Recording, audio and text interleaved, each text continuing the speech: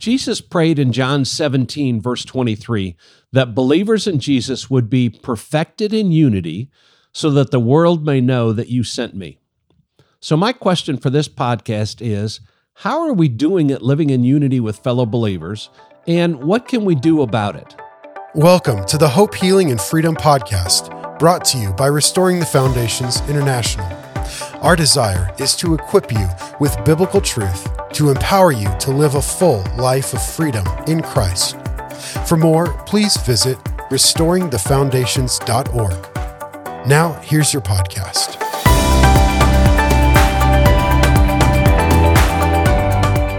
This is Lee Whitman with Restoring the Foundations, and today's verse is Genesis 11:6. And the Lord said, "Behold, they are one people, and they all have the same language. And this is what they have started to do, and now nothing which they plan to do will be impossible for them." Unity is a very powerful thing, especially when the body of Christ walks in unity with one another. But as we look at the condition of the church of Jesus Christ today, we're not walking in unity with one another. But today's verse is taken from the story, you'll remember, of the Tower of Babel. And verses 6 and 7 describe what is possible when people are in complete unity. The verse says, "Nothing which they plan to do will be impossible for them." So today I'm taking much of this podcast from a message given by Mark Rampula, who's the pastor of Southview Church in Spring Hill, Tennessee. Now, as you'll see, the point of this message is not about the division of languages at the Tower of Babel, but at the potential of what can happen if believers can walk in unity. We will also look at some of the conditions that keep us from walking in unity. Now, I want to say right up front that this is a very challenging message on one hand, but it also presents much hope of what is possible when we can come together. You know, it's interesting, I'm writing this podcast on the National Day of Prayer when believers from every denomination take time out to pray for the nation. This day is as close as we come to being in unity before we separate and go back to our own towers. I was struck with verse 6 that said that when a people group can come together and speak the same language and work together, then nothing will be impossible for them. Now, it was because of the power of the unity and that their unity was being motivated by pride that God had to frustrate their efforts by confusing their language. Now, I don't want to talk or focus on that, but I want to focus on the potential of what it would be like if we, the Church of Jesus Christ, could come together in unity and speak the same language. I'm not really talking about speaking the same physical language, but more about being in unity, speaking the same heart and spirit language. Now, I believe the enemy knows the incredible power of the church coming together in unity, and that's why he has attacked our unity at every level. He's been very effective at getting us, the church, to divide ourselves over any number of issues that in the light of eternity mean very little. You know I'm probably going to get some pushback on some of what I'm saying, but we have separated ourselves from our brothers in Christ over some very minor and non-essential issues. Like what version of the Bible you use. Do you raise your hands in worship or not? Do you sing hymns or only worship songs? What do you believe about the gifts of the Spirit or not? I even heard of one church that split over the color of the new carpet. One of the separations that I know breaks the heart of God is our division over race. The reality is we are divided. Here in Nashville, Tennessee area, there are over 1,000 churches. If you're unhappy with one church, find another, or you can start your own. Now, how can we, the church, walk in unity when there are all of these things that are dividing us? Pastor Mark Rampula has some wonderful suggestions for how we can be united in the midst of all our separation. So the first hurdle to cross towards unity is the question of notoriety versus namelessness. Now, looking at the story of the Tower of Babel, it was pride that built the tower, and it was their pride that caused God to have to stop the tower from being finished. See, the reason for building the tower was their pride. Let us make a name for ourselves, they said. One thing that hinders unity in people or churches, it's to have their names recognized. You know, in 2018, Michael W. Smith rented the Bridgestone Arena in Nashville, which is the home of the Nashville Predators hockey team. And he held a worship and prayer night called Surrounded. 18,000 people from all over the city of Nashville filled this hockey arena with worship for one thing, for Jesus.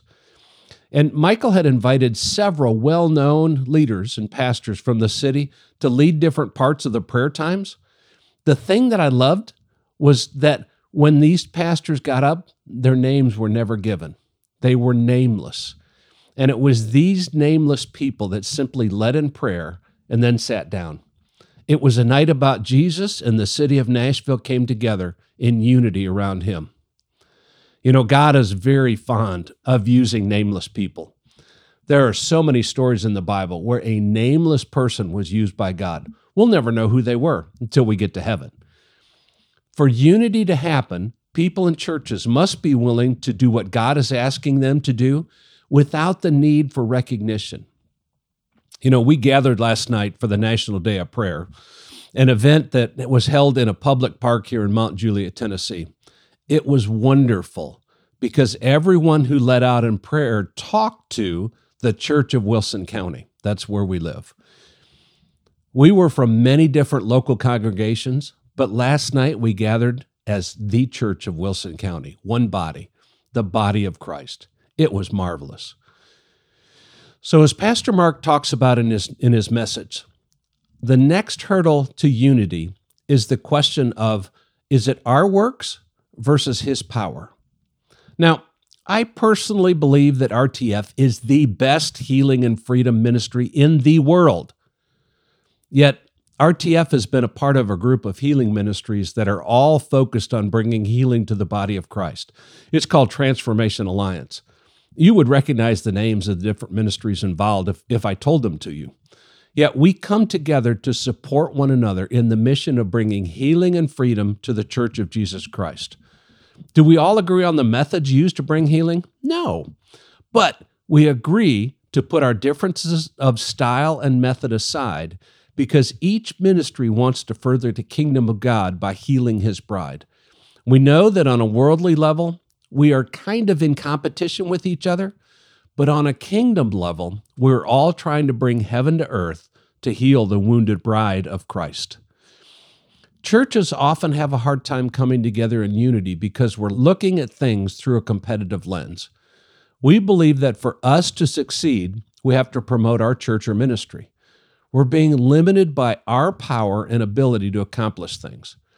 When we can let go of promoting our thing and instead promote the kingdom of God, we release God's power to do through us what we could not do on our own.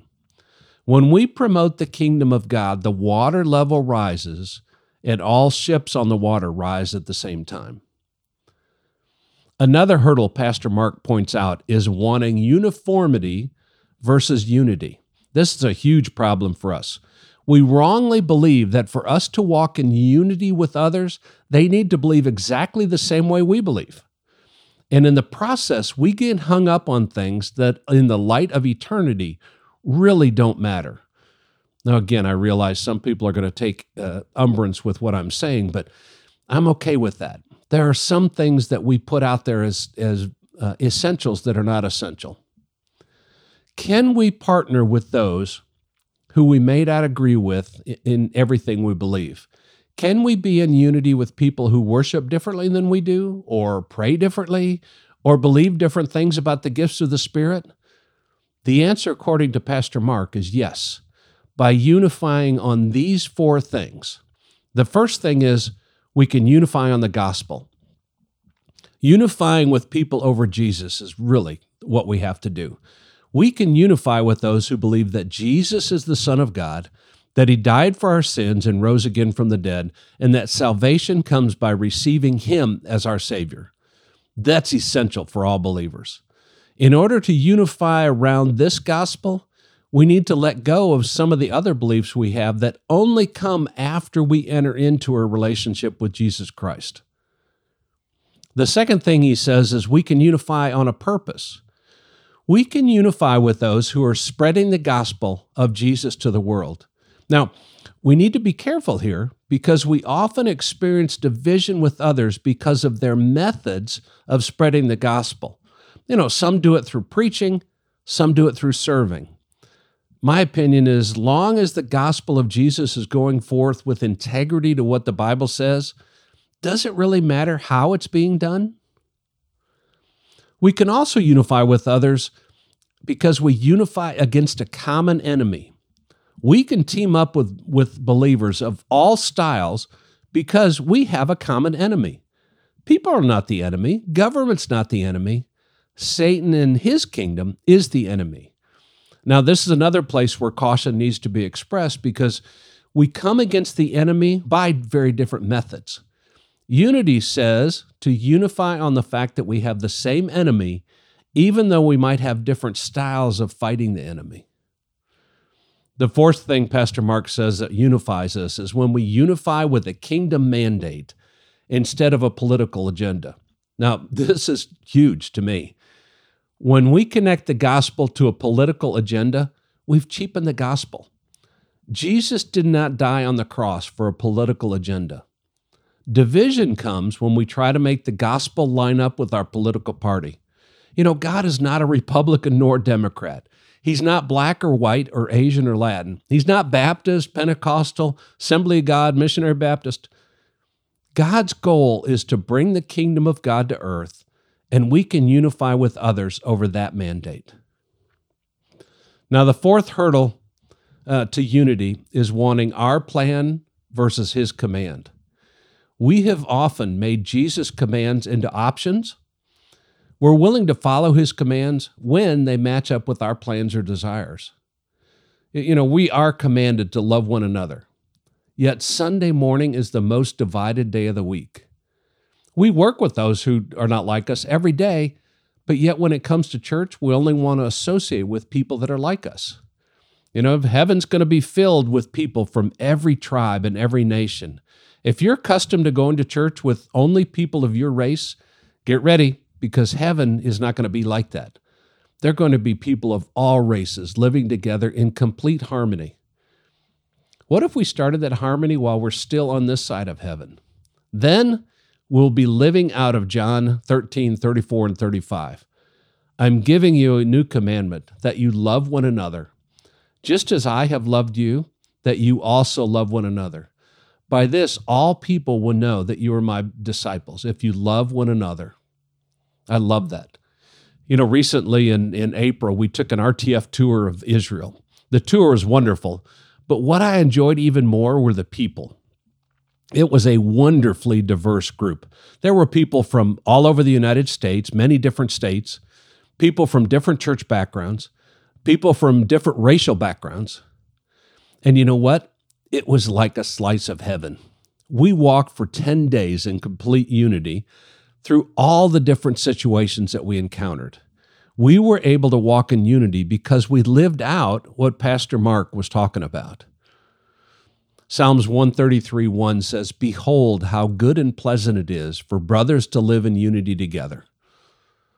Then in verse 3 it says, "For the Lord commanded the blessing, life forever." So there's a blessing that comes as we walk in unity. And I think the world is looking for us, the church, to come together. I'm challenged by this message, and I really want to challenge you also. God is calling us, the Church of Jesus Christ, to walk in unity so that nothing we ask will be impossible for us. Pray with me if you would. Father, I thank you that you have called us to walk in unity with one another. And Lord, forgive us for all the ways that we have divided ourselves from other brothers and sisters over different things, over the color of the carpet, over whether we use hymnals or worship songs, whether we use King James or not. Lord, forgive us for making issues out of things that in the light of eternity are really not important.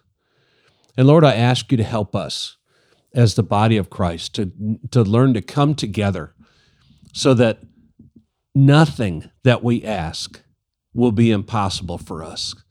that when we ask for the nations, that we can have them. When we ask for revival to hit the United States, it'll do that. When we ask for revival to hit whatever country we live in, as we come together, Lord, we are empowered to bring that to earth. So, Father, thank you. Thank you for Pastor Mark Rampula and his work, his ministry to bring this message of unity to us. And I just ask that you would help each one of us, Lord. What is our piece? What is our portion? What would you have us take away from this? Is there anything that we're doing, Lord, that we need to repent of, deal with, stop, so that we can walk in unity as the body of Christ?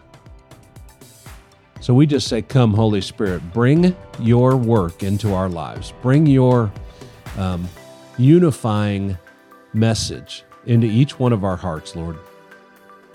Thank you for joining us today. I just want to bless each one that's listening to this podcast. We are the body of Christ.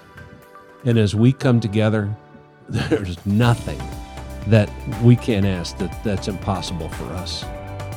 Bless you. Thank you for joining us on the Hope, Healing, and Freedom podcast today. We pray you are blessed and equipped with biblical truth, empowering you to live a full life of freedom in Christ.